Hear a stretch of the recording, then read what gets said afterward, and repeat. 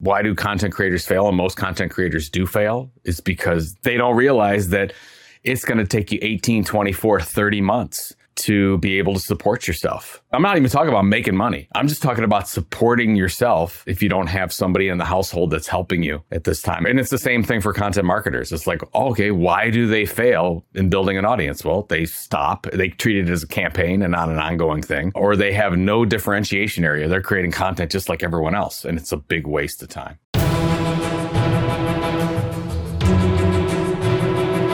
Bonjour and welcome to another episode of EveryoneHatesMarketers.com, the no-fluff, actionable marketing podcast for people sick of marketing bullshit. I'm your host, Louis Grenier. In today's episode, you will learn how content creators can become content entrepreneurs. My guest today is the Godfather, the pioneer, the mastermind, the visionary, the trailblazer, la crème de la crème of content marketing. He's the founder of several startups, including The Tilt, the Creator Economy Expo that is running pretty soon, the best-selling author of 7 books, including Content Inc. and Epic Content Marketing, which I believe there's a second edition that's been released. I've been admiring my guest for years when I started my career. I remember looking up to him quite a lot. So it's always amazing to be able to talk to the people you admire. So Joe Pulizzi, welcome aboard. Louis, it's a pleasure. I'm so thankful that you got the podcast going and we were able to touch base on LinkedIn and make this thing happen. So thank you. LinkedIn is really becoming an interesting place. It used to be about CVs and finding jobs. And in the last few years, it's just completely changed. But going to the meat of it, as I mentioned to you before we started recording, isn't the term creator just a fancy term for influencer? I think I see it as two different things. Honestly, whatever people want to believe is fine. And I wouldn't even say creator, Louis. I would say content creator, because a creator, I don't even know what a creator is. And that's some of the issues I have with the term creator economy. But influencer, it doesn't necessarily mean content creator. You don't necessarily create valuable, compelling, and relevant information on a regular basis. You're not necessarily on YouTube or doing podcasts. Influencers can be, is that the Kardashians? I don't know. An influencer can be a celebrity. You could be an influencer for doing something really stupid. I don't know. But when I look at creator, and I, of course, immediately see content creator, I see somebody that's a little media company that's trying to build an audience, hopefully a community, monetize that audience over a long period of time and actually make a successful business and not be beholden to anyone else financially. So that's what I look at. So I see it very, very differently. For the purpose of this episode, we're talking about content creator because the link is quite evident from your previous kind of focus. Obviously, you haven't left the focus of content marketing, but you were actually the one coining the term back in like decades ago, because you're old, right? To be fair, I did not coin content marketing, but I probably helped popularize it. Which is fine. Was it back in 2003? And I started using it in 2001. There were a couple people that threw it around in 95 and 96. Not really in our field, but I don't like to say that I'm responsible for things when I'm not. But when we really kicked off with Content Marketing Institute then in 07, 08 and on, that's when it really started to hit home and other people started to gravitate toward that term. And honestly, the only reason there's a term that I espouse to, which is called content marketing, is because I needed to sell content marketing services. I was in the custom publishing industry and I was talking to chief marketing officers. We were talking about this industry of custom media and custom publishing and custom content. When I talked to CMOs, they said, this is not for me. And then I realized, if I need to sell this thing, I actually have to call it something marketing, like search engine marketing and direct marketing. So we said, that's the content marketing makes the most sense. I took it for a ride. I took it on a lot of sales calls. It felt right. And here we are talking about it. Here we are. Okay, so today in this episode, I really want to go through a step-by-step with you because you have the knowledge, the know-how, the experience. You've made the mistakes to be able to create something from scratch, in a sense, in this creator economy or content creator economy. But before that, I just want to maybe hear from you briefly about specifically what we mean about content creators, like giving the biggest kind of example, not in terms of notoriety, but in terms of the types, right? What are we talking about here? So the easiest to just think about, are we talking about a blogger, a newsletter writer, YouTuber? We always start with kind of the platform that they're on, which is probably what we should talk about, because the best way to succeed, and we'll talk about that in a second, is just focus on that platform. And then once you get to a certain level, what we call a minimum viable audience in Content Inc. book, it was a saying that was popularized by Brian Clark from Copyblogger. Then you can go ahead and diversify into all these other areas. Most creators, content creators, get into diversifying immediately. Marketers do the same thing. It's like, oh, we got to do all the things because we can. There's a nice piece of research out by Content Marketing Institute that says the average company creates content 13 to 16 different ways and just throws it out there and just sees that anything sticks. And it's a big waste of time. And it's unfortunate that they do that. So when people are hearing this, it's like, oh, okay, I'm going to pick a platform. I'm going to pick a content niche, and I'm going to deliver amazing information in a consistent manner, just like AKA a media company. And when I do that, then I can build up enough audience to monetize that audience. And then, of course, they become, that's how every media company starts. And that's how I got interested in the model, just because when you look back and you deconstruct the New York Times, the Financial Times, Huffington Post, BuzzFeed, and you figure out how did they become these larger entities, it's like, oh, they started with what we call a content tilt, a differentiation area. Oh, they started with just one platform. They built an audience through multiple ways to bring that in. Oh, and then they monetize that audience to 6, 7, 8 different ways. And then we could talk through all that stuff. But it's a really, really simple model that everyone tries to make more complex. But the ingredient that most creators don't want to hear, and you just have to be honest with them, is it takes time. If you say, Joe, why do content creators fail? And most content creators do fail. It's because they don't realize that it's going to take you 18, 24, 30 months to be able to support yourself. I'm not even talking about making money. I'm just talking about supporting yourself if you don't have somebody in the household that's helping you at this time. And it's the same thing for content marketers. It's like, okay, why do they fail in building an audience? Well, they stop. They treat it as a campaign and not an ongoing thing, or they have no differentiation area. They're creating content just like everyone else. And it's a big waste of time. I got an email recently from someone who's been subscribing to my stuff for a while. I was recommending a newsletter in my newsletter, and she said, I realized I just went on the website. I just signed up. I didn't even look at what it was just because you recommended it and I trust you. And this is the kind of shit that you don't get from publishing on YouTube for a month or so. Before we go into the step-by-step, because I'm going to ask you a question that I've asked Seth Godin before, not exactly the same, but similar, which I think will be very interesting because you have the answer already. Let's talk about this debate. I had this debate with another guest recently about quality versus quantity, right? And my view changes a lot, but my view on this changes a lot as well. My view now is it seems like we do need some quantity to understand what is quality and do more of it. And sometimes you think it's quality and it's going to be shit. What's your view on the quality versus quantity conundrum? Because it is a conundrum.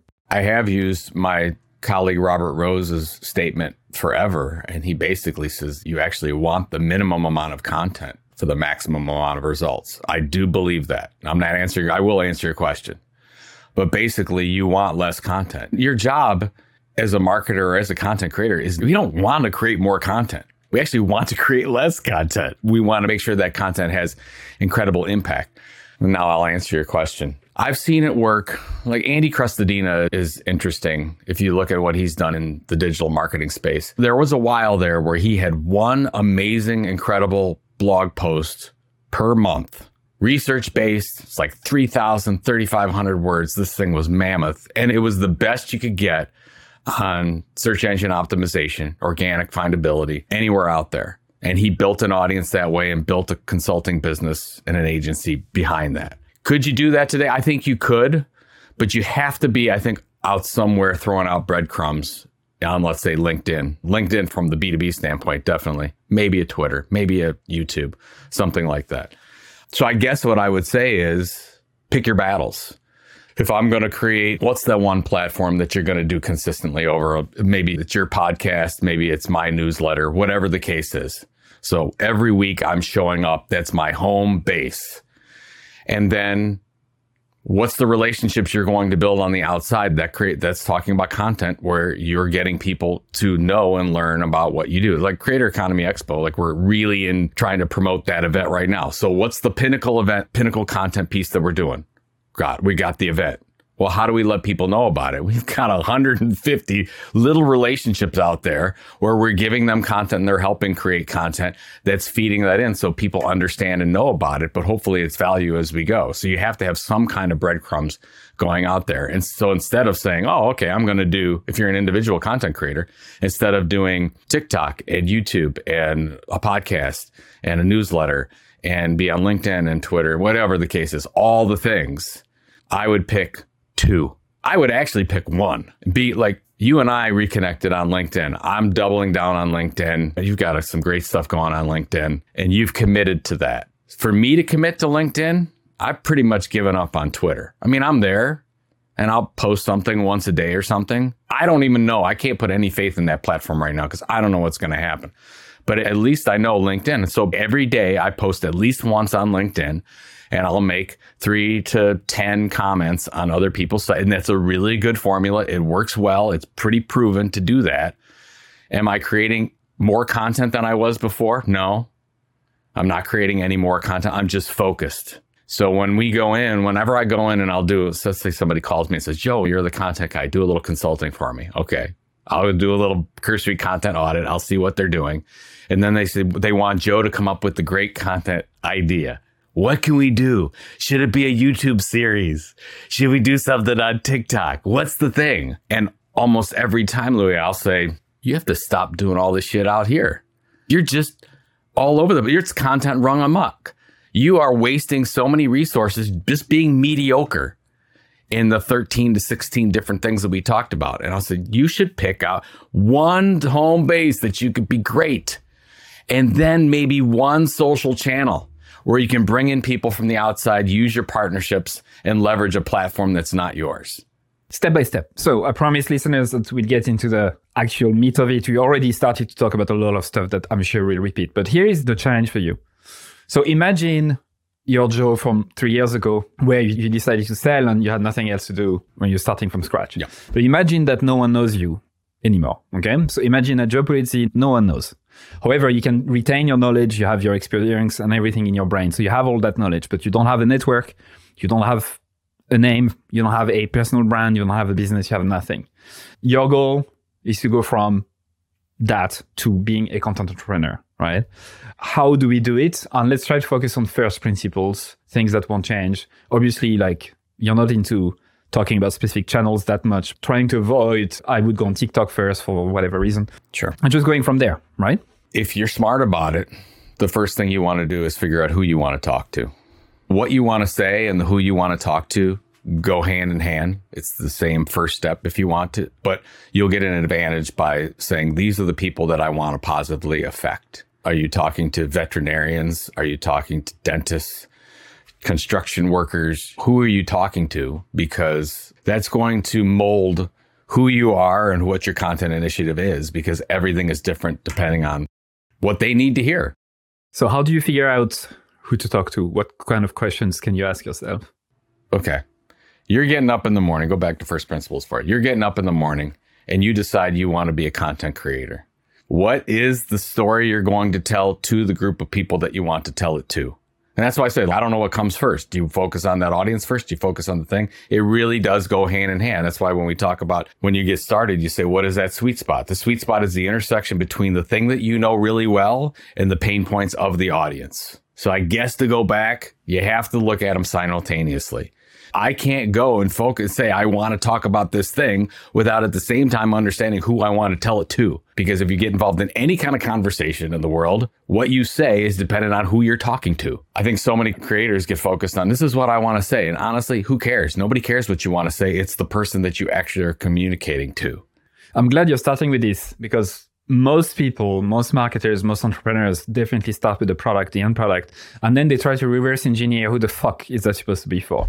And I just can't stick it anymore. So I'm glad you mentioned that first. Competition is one of the things. How many are there with the exact same positioning or talking to the exact same audience? Would you just think about it in your head? Do you put it on paper? Do you like put it on Excel? Do you put it on fucking Miro or whatever the fuck? Yeah, I want to write it down. You write it down. Use a pencil or your computer and make a list of who's my competition. in this area. This is why this is important, not necessarily for the names, but for the exercise. Because if you quickly get a list of 20 to 30 and you've barely tried, you're not niche enough. It's like, oh God, I got to do all that. I want to get to a point where you're struggling to get to the top 10.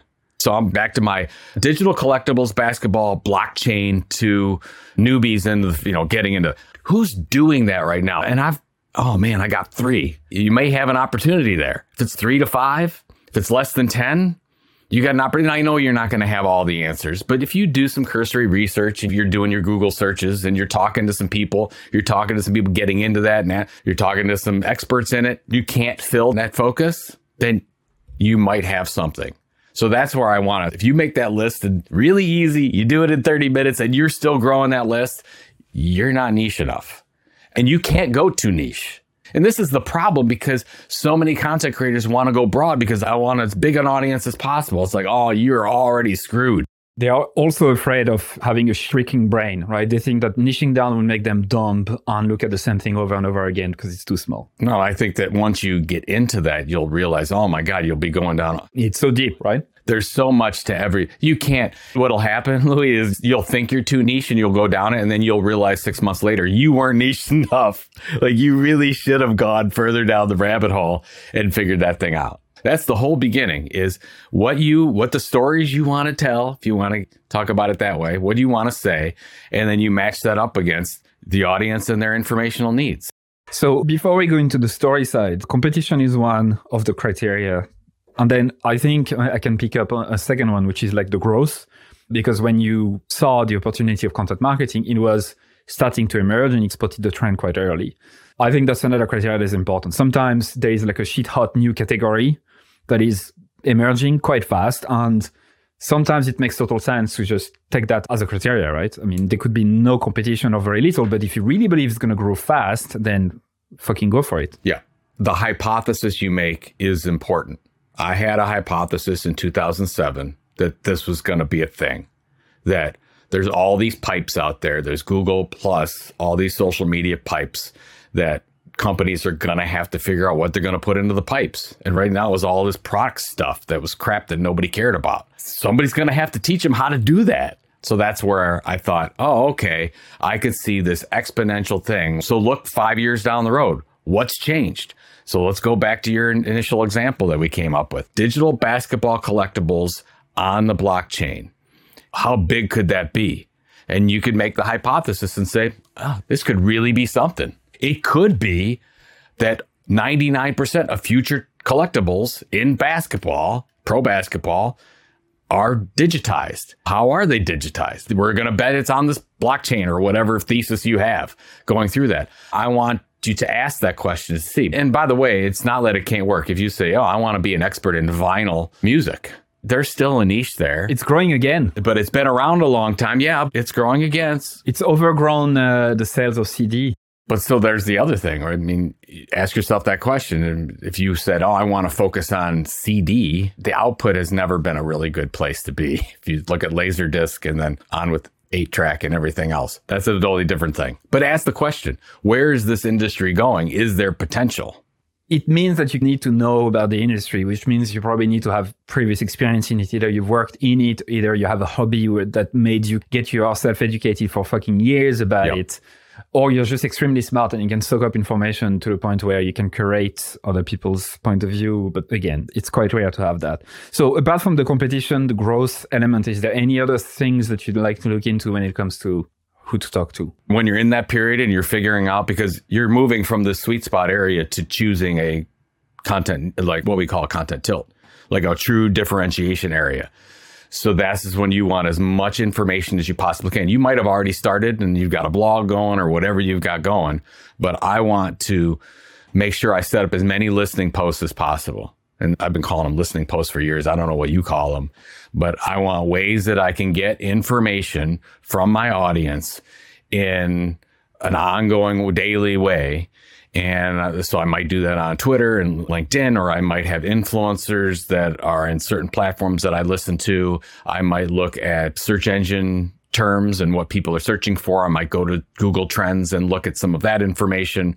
Might use a tool like Moz or Ahrefs or whatever the case is to get more of that data as much as I possibly can. And I'll hopefully actually talk to the people in that industry. So, I mean, when I started in publishing, I was selling, and my job, the publishers just said, you have to make 5 reader calls a week. I had to talk to 5 people who are reading our magazine every week. And I'm like, I'm selling to the other person. Like, why am I making this call? He's like, if you don't know your audience and reader, you can't sell effectively. So that's when I learned that. I learned that back in 2000.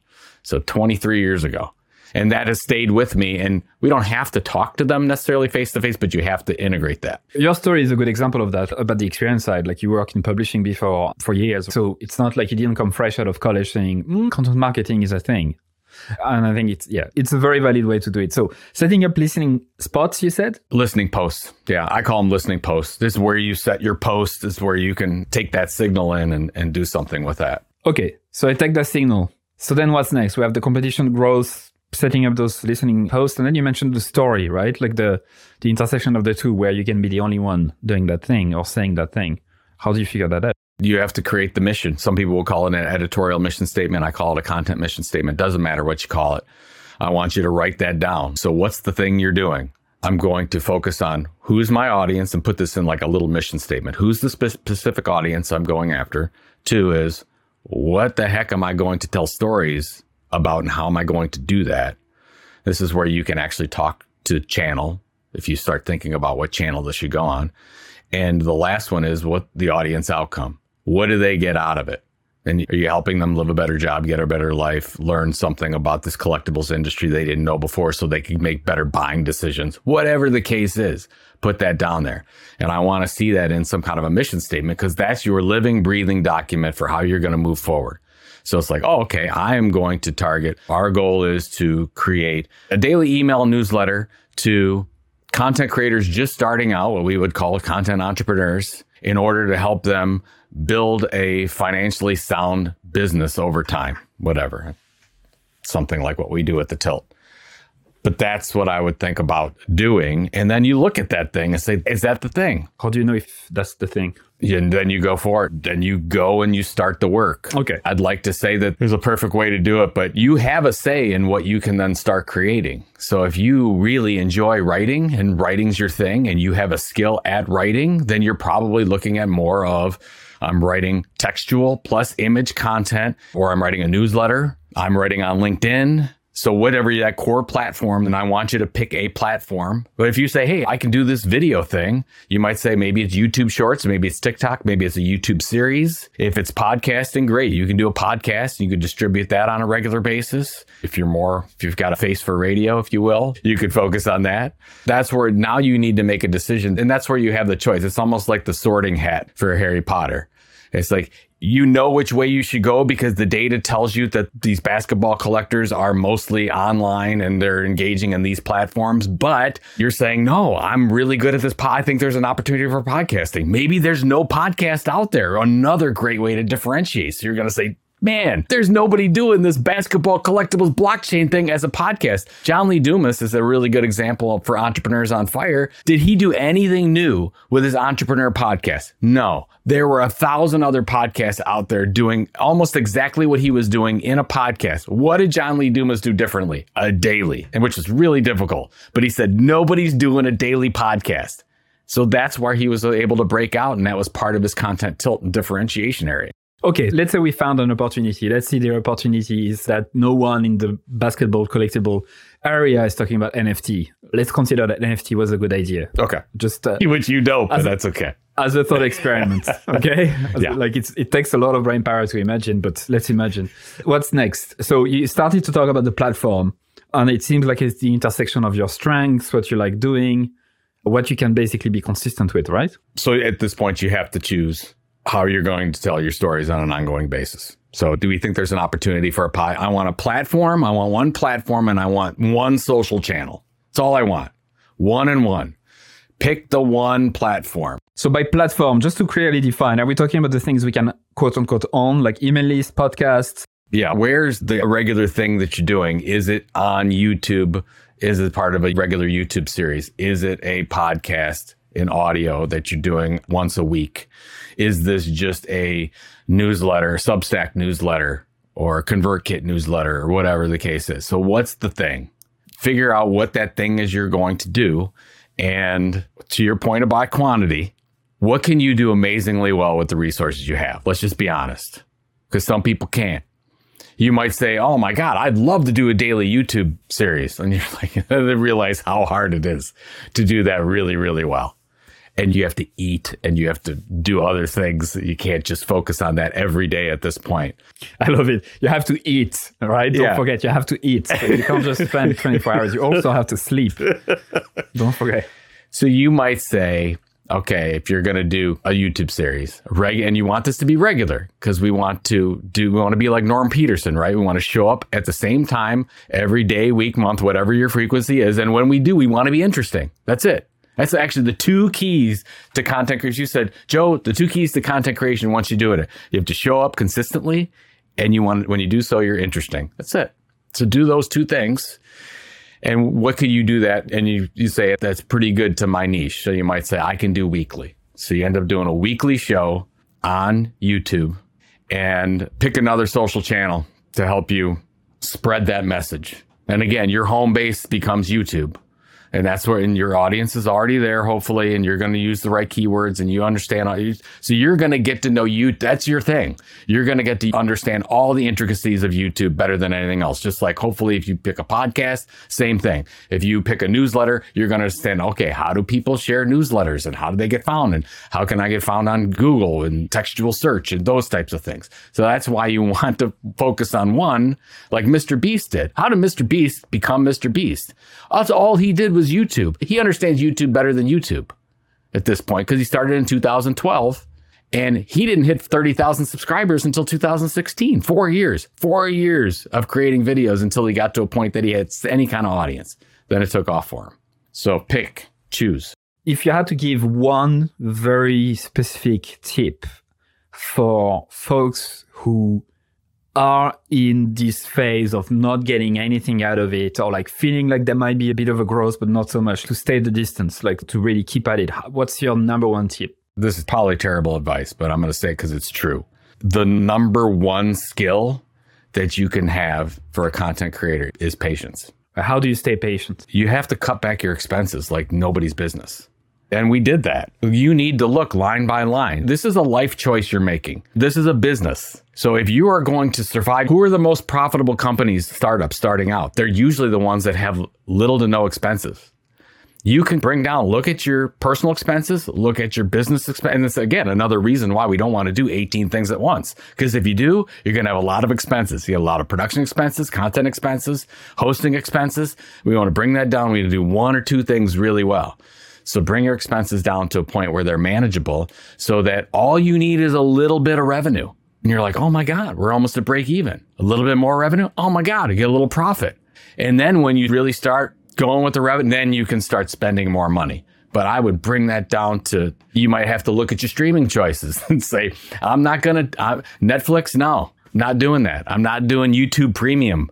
I would say no to all those things. As that really saved us. I would imagine that if we didn't make those tough decisions back in 2007, we'd have never been able to make it. Yeah, I appreciate your honesty, man. It's important for people to hear that because it's so easy to just look at the Instagram and LinkedIn or whatever and just see people being successful, but it's never the full story, far from it. People are not really jumping or running to share their, when they have the shitty months or shitty 6 years or whatever. It connects with me as well because that's what I did. I kept things extremely lean on purpose. I really forced myself not to go out on my own forever until I felt the pressure to do it because people were asking or I just couldn't juggle both anymore. And in terms of expenses, we live quite a frugal life with my wife. And so we never really had this issue to cut down. But absolutely, you can't have a lavish lifestyle, expect to have a lavish lifestyle, become a millionaire and selling your company like you did and all of that. Impossible. You have to fucking keep lean for years and years. So I appreciate that. No, it's so good. And you probably have your friends. I have some friends that I know that they've got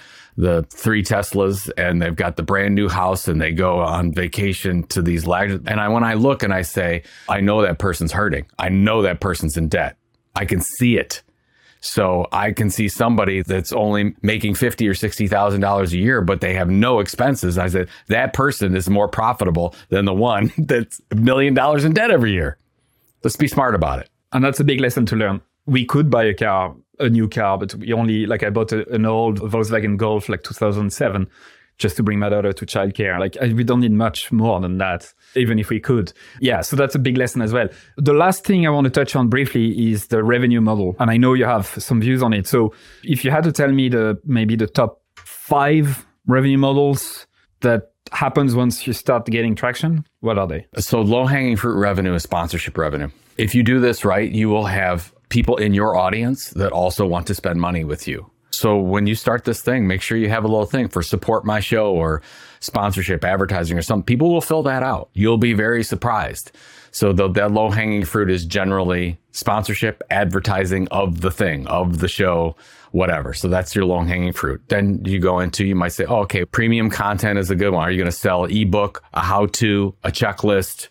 Those things can be also, they can be lead magnets for your email, so you get that addressable audience, but they can also be revenue generating. Like I've done, as you said, I've written many books. There's a little bit of profit there. Most of them are audience builders, but you can create all kinds of ebooks and be successful. Courses, memberships. There's 33% of the audience does some kind of affiliate marketing. That's some low hanging fruit there. I would say that if the top 2 low hanging fruits, probably sponsorship advertising, and second is affiliate marketing. And then you get into somewhere you might be a little bit riskier, but we made it through the event model. Content Marketing World was created in 2011. I was hoping for 100, 150 people to come to Cleveland, Ohio for this big content marketing event. We had 660 attend that first event. We were profitable first year. It doesn't always happen that way. Generally, profitable third year is really good for an event, but we were able to do it. If you hit on something, you could be profitable right away. And the great thing about events is they sell really well. So somebody will always looking to buy an in-person event, and they generally go between 8 to 10 times EBITDA earnings, or 2 times revenue, if you will, maybe sometimes more. So that's what saved us. That when people say, oh, you sold Content Marketing Institute? Yes, we sold Content Marketing Institute, but because of Content Marketing World, that's why people purchased us. So that's your starting. And the more and you're going to test a lot at the start. You can test and see which one works and then go all and say, oh no, this sponsorship model works really well. Or no, I think we've got an event or a virtual event model. There's lots of different ways to package up this content for people willing to pay. Also, don't discount donations. But people just might want to support you and say, hey, I've got a membership donation thing where every month somebody wants to give you $10 or $20 or whatever. They might be willing to do that. Don't discount that depending on what you're doing. People want to see you succeed that are in your audience. So give them the opportunity to do that for you. Thanks, Matt, for going through that step by step. I'm just going to summarize because I'm actually taking notes this year. So you need to figure out who you want to talk to. You want to figure out the story you want to tell them. And you want to find this kind of intersection, this gap, this tilt that gives you an edge, right? You want to identify your competition. Is there many? Is there a few? Is there none? Is the thing you want to go into, is it growing? Is it not? You want to also set up listening posts to get info from your audience from different places. And then write down your mission. What's the thing you're doing? What am I going to tell? And what's the outcome for them? And then it's a bit like the sorting hats in Harry Potter. I wrote down sorting hats. You pick one platform on social and you just start fucking executing as much as you can, learning from it, and stay the distance for 2, 3, 4 years plus. And then you can go into or try sponsorship, courses, membership, events, premium content donation. Is that a good summary? That's a pretty darn good summary. And when you make it that far, so a lot of people will be just with the 3-year thing, they're going to be out. They're tapping out. They're like, I'm not going to do it. But I tell you, if you can make it, it is absolutely, because you're not living for somebody else's business. You can live on your terms. You can set your hours. Family comes first, whatever is important to you. Remember, we create business so we can live. This is why I love this business model, because you can structure it however you want to structure it once you build an audience and you're making money while you sleep in whatever those revenue formats we're talking about. Yeah, 100%. Completely agree with that as well. So last question that I ask everyone before I let you go. What are the top 3 resources you'd recommend listeners today? I'm a big fan of the Prof G podcast. I've been listening to Scott Galloway for a long time. I don't know what you think of him, but I never really followed him. Yeah, I like his stuff. I've been listening to that podcast for a long time.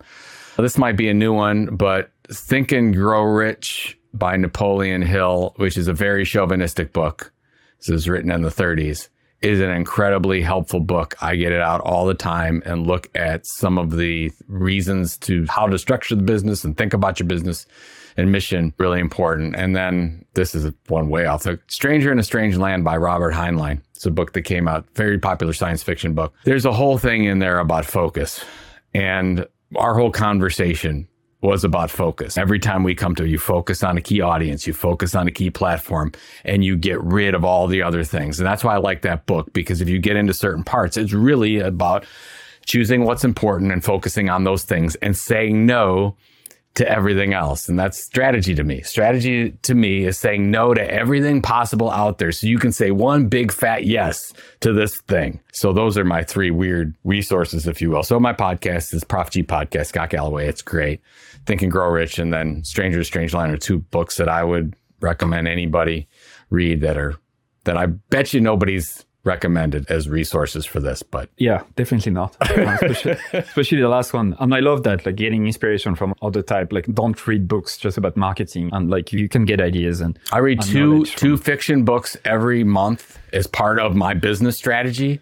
Nice. Because I get some amazing content ideas, and not necessarily about the book, my mind, the way my mind works, and I'm reading through somebody else's words. It's so incredible for the creative process, in my opinion. And it goes back to why you shouldn't worry about niching down. You'll be bored out of your mind. You won't, because you can connect things that shouldn't be connected together. That's what creativity is, right? So you can obviously solve the problem in so many different ways, and you can get inspiration from all of your different interests, right? So it's just never stops. It never stops. Absolutely. Joe, you've been an absolute pleasure. Thanks so much for your time today. Where can people connect with you, learn more from you? Yeah, I'm Joe Pulizzi, Pulizzi, everywhere on the interwebs, if you will. JoePulizzi.com. That's where you can get all my books and newsletter. And then thetilt.com is a newsletter for content creators. If you are interested in this and you want to learn how to do more of this, go to thetilt.com. It's a free newsletter. And then, as you said, our big event is May 1st to 3rd in Cleveland, Ohio, Creator Economy Expo. So right now I'm all things content creator, content entrepreneur, and having fun working through other people's business models. So I can see. You got it. Thanks, man. Thank you. And that's it for another episode of EveryoneHatesMarketers.com. Thank you so much for listening. I'm super grateful. I'd love for you to consider subscribing to my daily newsletter, Monday to Friday, called Stand the Fuck Out Daily. I send very short, hopefully interesting, surprising, shocking, entertaining content to help you stand the fuck out. It's at EveryoneHatesMarketers.com. You can subscribe for free and obviously unsubscribe whenever you want. I'm just going to read a couple of emails that I got recently as a reply. Juma said, your content attacks the mind primarily, which is such a good thing because most of us are skilled at what we do, but we don't have the courage to do it our way. Mark, who just subscribed a couple days before, said, this is my first issue of your newsletter. Love it. Glad I subscribed. Brianna said, I just realized this morning that my email habit is now to 1, skim through the list, 2, select all unread industry email except yours, 3, delete and don't think twice, 4, quickly skim yours. Amy said, also loving the new content that's coming from you. It feels really lovely. Candle said, I like your writing a lot. It really resonates. There's so much bullshit out there. It's good to touch the authentic. And Chloe said, where is the I fucking love this email button? Brilliant. I hope you subscribe. You'll be joining more than 14,000 subscribers at this stage, which is crazy. It's the size of a small stadium. Anyway, thank you so much. See you on the other side.